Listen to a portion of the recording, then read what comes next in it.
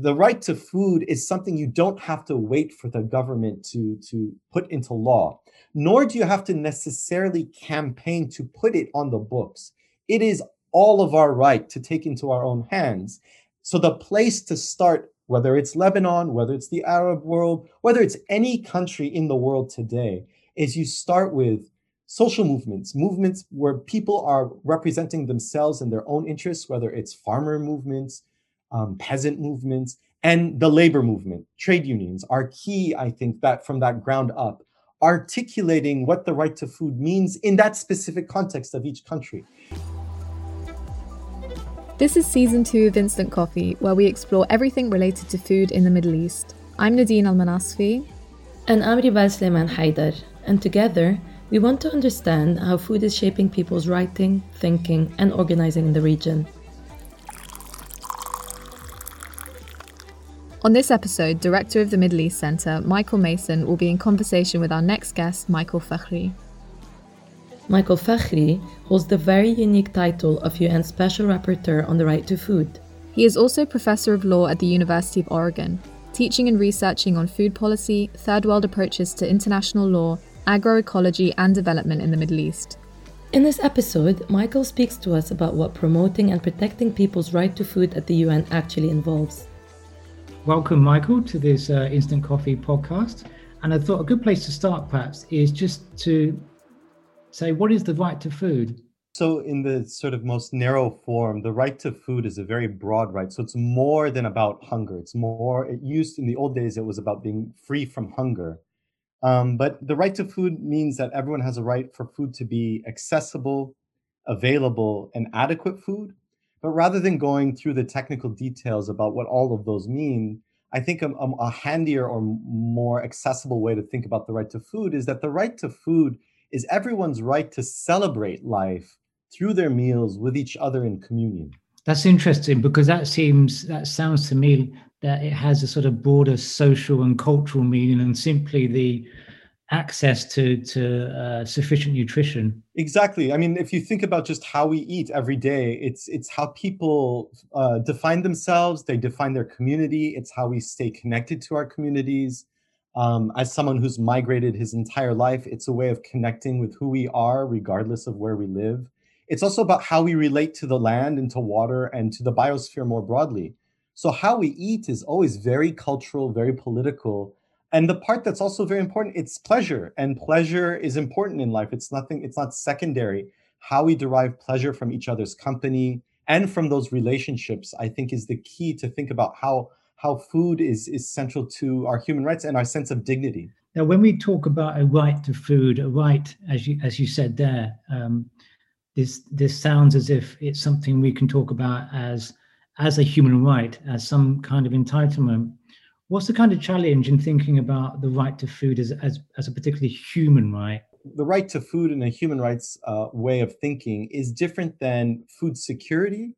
And it's different than the charity model. Those are the two other more popular ways. So food security is a term that really becomes popular in the mid-70s when there was a big famine crisis. And at the time, the term security was added onto food was to highlight how important food is in political terms, how important food is to maintain stability and safety and our sense of political stability at the time. And so it had a lot of power when it was framed in terms of food security. But what happened over time is then food security became a very narrow term. And it was about just really thinking about availability of food, producing more food. Now people are more aware of the nutritional element, but it really leaves out the aspect of everyday life of that food is what our people are entitled to. And food is the power should be in the hands of the people. That the idea is that experts should be serving the needs and demands of people. Whereas food security really tends to prioritize expertise, that the nutritionist or the expert or whoever tells people what they should be eating. So that dynamic is different.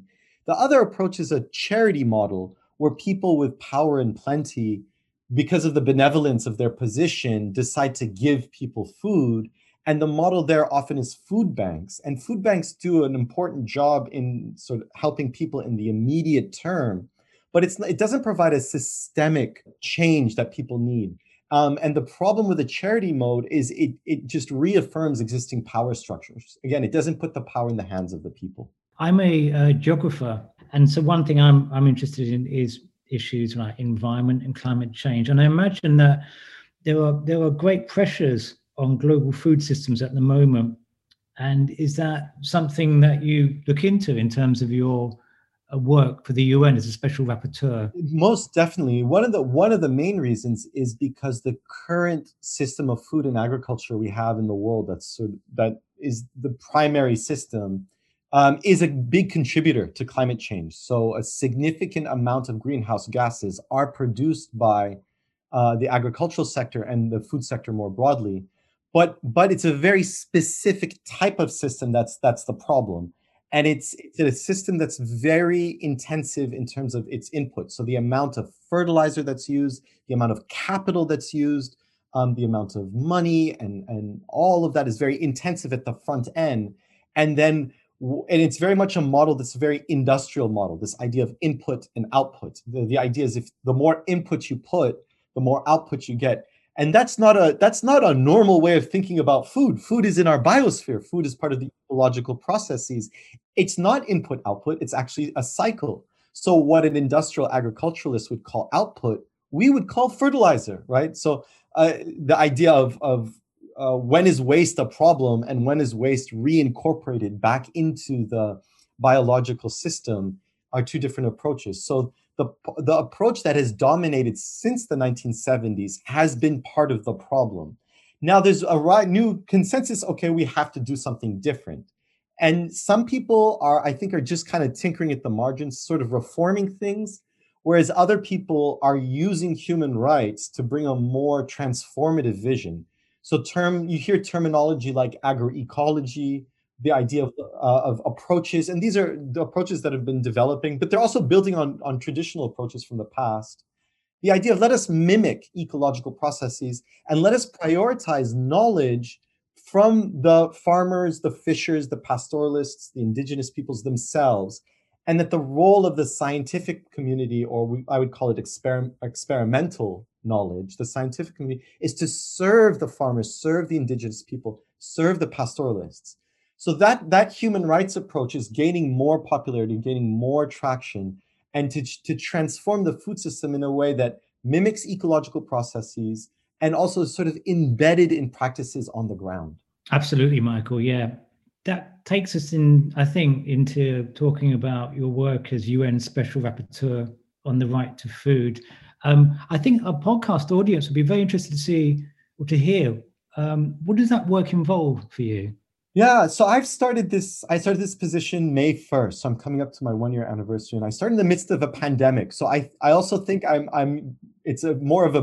don't think I'm the regular type of rapporteur. Those of us that started within this year have a particular experience. But generally speaking, special rapporteurs are independent experts. And we're given authority by the UN Human Rights Council. So the Human Rights Council is the highest UN authority on human rights.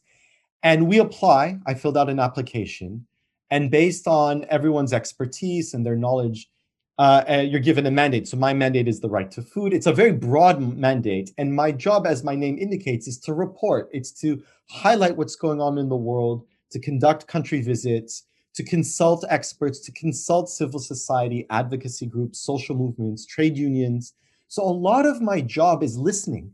And it's also bearing witness to what's going on in the world and finding a way to report not just back to the Human Rights Council or to the General Assembly, those are the formal bodies that I'm accountable to, but also to the public at large. How can I report out and tell the story of what's going on in terms of hunger, nutrition, and everyday life, and highlighting people's struggle, but also what they're doing right, what is working.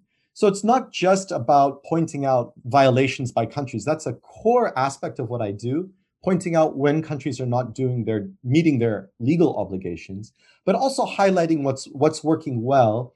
And for me, the most important job, again, is listening, bearing witness, and then telling that big story for everyone to hear. Somebody, coming from Lebanon, let's move on to the region shall we? How does that kind of inform your work, you think, as special rapporteur? So there's the element of how it was informing my work coming in, and then there's the specific situation of Lebanon today, which is even worse than when I started a year ago. So I think the history of Lebanon has, for the longest time, for at least I would say 200 years, is a history of migration, people coming and going on a regular basis through Lebanon, from Lebanon, back to Lebanon. And my personal history is very similar. And inevitably, part of being a migrant, and this isn't just being Lebanese, is just the preoccupation with food. So I came into the world of food and food research, partly because when I was doing my PhD, the advice I was given is like, all writers, write what you know, and you better be passionate about your topic because the PhD is a long and difficult slog. And I realized when I called friends, whether, all over the world, often before we would say hello, we would talk about what did you eat and how did you cook it? And do you remember how this was made? And what's your recipe for this or that? And I realized that how food was so important to me. So I was looking for something. So food for me already was just a political topic, an everyday topic. It's a topic that allows one to understand everything that's going on in the world. And then, so when I got this position, what was happening in Lebanon, more specifically, the uprising in last October, was profound. It was inspiring. It was intense. It was a moment in Lebanese history where everyone looked at each other for the first time, not in sectarian terms, not in terms of legal status or citizenship, but truly as we are all sharing this space, we have to live together differently and we have to interact face to face. That moment was this moment of pure elation. And of course, now things have changed since then, but that spirit of the October uprising, that spirit of people coming to the streets, seeing each other as people and working together, I want to sort of carry that spirit with me into the position. That's when I started, I thought, my God, if they could do this in Lebanon, that shows that there's hope against all cynicism, against all violence and all of that. And I never use language of success or failures with uprisings or revolutions or popular movements. It's more about how people have changed after this moment, and people have changed. Now, of course, the situation in Lebanon is getting worse. And so I always start thinking with solutions and ideas. Would this work in Lebanon? And that's a proxy for me in this sense. Lebanon is a country, like many countries, so there is the unique aspects, but it's a country where the national government is not serving the people. There's that element. And that's no longer just an Arab country thing or a developing country thing. I think what we've seen with COVID and with climate change, most governments are not meeting their obligations. Most governments are not doing their job. Developed countries, rich countries, poor countries. But Lebanon, in my mind, this is what will happen in the worst case scenario to everybody. So you have a national government that's not responsive to its people. You have a financial system that's not working, much like the global financial system failed in 2008, right? And you have an international system that's not serving the people either. So nothing about the international human rights system or financial system has served people in Lebanon in any way. I keep thinking, what would a right to food program look like for people in Lebanon? Combine that with my experiences of consulting with different social movements. And for me, the right to food is something you don't have to wait for the government to put into law, nor do you have to necessarily campaign to put it on the books. It is all of our right to take into our own hands. So the place to start, whether it's Lebanon, whether it's the Arab world, whether it's any country in the world today, is you start with social movements where people are representing themselves and their own interests, whether it's farmer movements, peasant movements, and the labor movement. Trade unions are key, I think, that from that ground up, articulating what the right to food means in that specific context of each country. So I'm not just seeing it in Lebanon, we're seeing it in India, we're seeing it in Scotland, we're seeing it in the United States, in Ecuador. This idea of people defining for themselves what the right to food means, I think is the way to go. And so again, I always start in Lebanon, will this work in Lebanon? And I pull out to the rest of the world. The other thing I've seen in Lebanon is how quickly hunger strikes. the historical trend, and this is building on the work of Amartya Sen, hunger and famine is never a problem of lack of food. It is always the result of political failure. And hunger is on the rise all over the world. It was on the rise before the pandemic. So that tells me that our political and economic system was not working before the pandemic, and it's even worse today.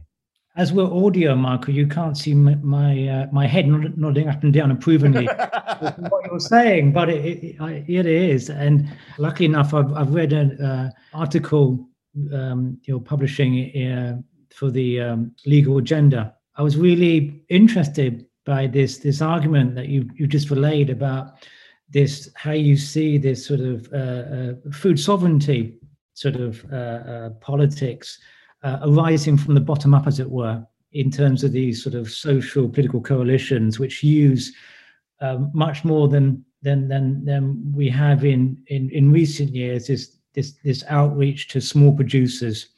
And I wondered, in terms of both perhaps the challenge in the region and perhaps more globally, whether the pandemic is giving us opportunity to go forward in that sense, in that direction more positively, perhaps, or maybe it's holding us back. I'm going to take the opportunity of having you, Michael, as a geographer. I mean, the first thing is, whenever we say the region, that's so, in any region, it's complicated, there's history, there's politics. I've heard, I think this was Samir Asir, a Lebanese journalist and intellectual who's assassinated. He said the problems in Lebanon are geographical. To understand Lebanon, you actually have to understand geography before history. And we could talk about those two things. And so what we're seeing with COVID, what we're seeing in Lebanon is our sense of space. Lebanon is not just the formal boundaries, which have been significantly contested since independence. Lebanon is also the diaspora. Lebanon is also the migrant labor that lives in Lebanon that is in a very precarious situation. So the geography of any country, of one country, we'll pick Lebanon as an example, is looking at the borders doesn't tell you too much. It's a rough start. And so I think those solutions have to allow us to think in terms of different spatial networks and how people work together. So the frustration in Lebanon is, well, whenever the so-called international community comes, they make a mess of things. Nevertheless, people in Lebanon need help from somewhere. It can't just, people are so exhausted and hungry and tired.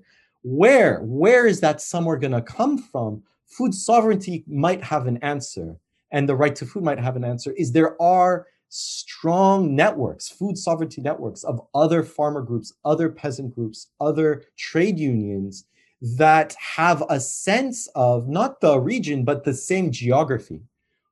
Bring in peasants that understand citrus and olives and mountain climates and where mountains meet ocean and the valley and the very specific geographical concerns.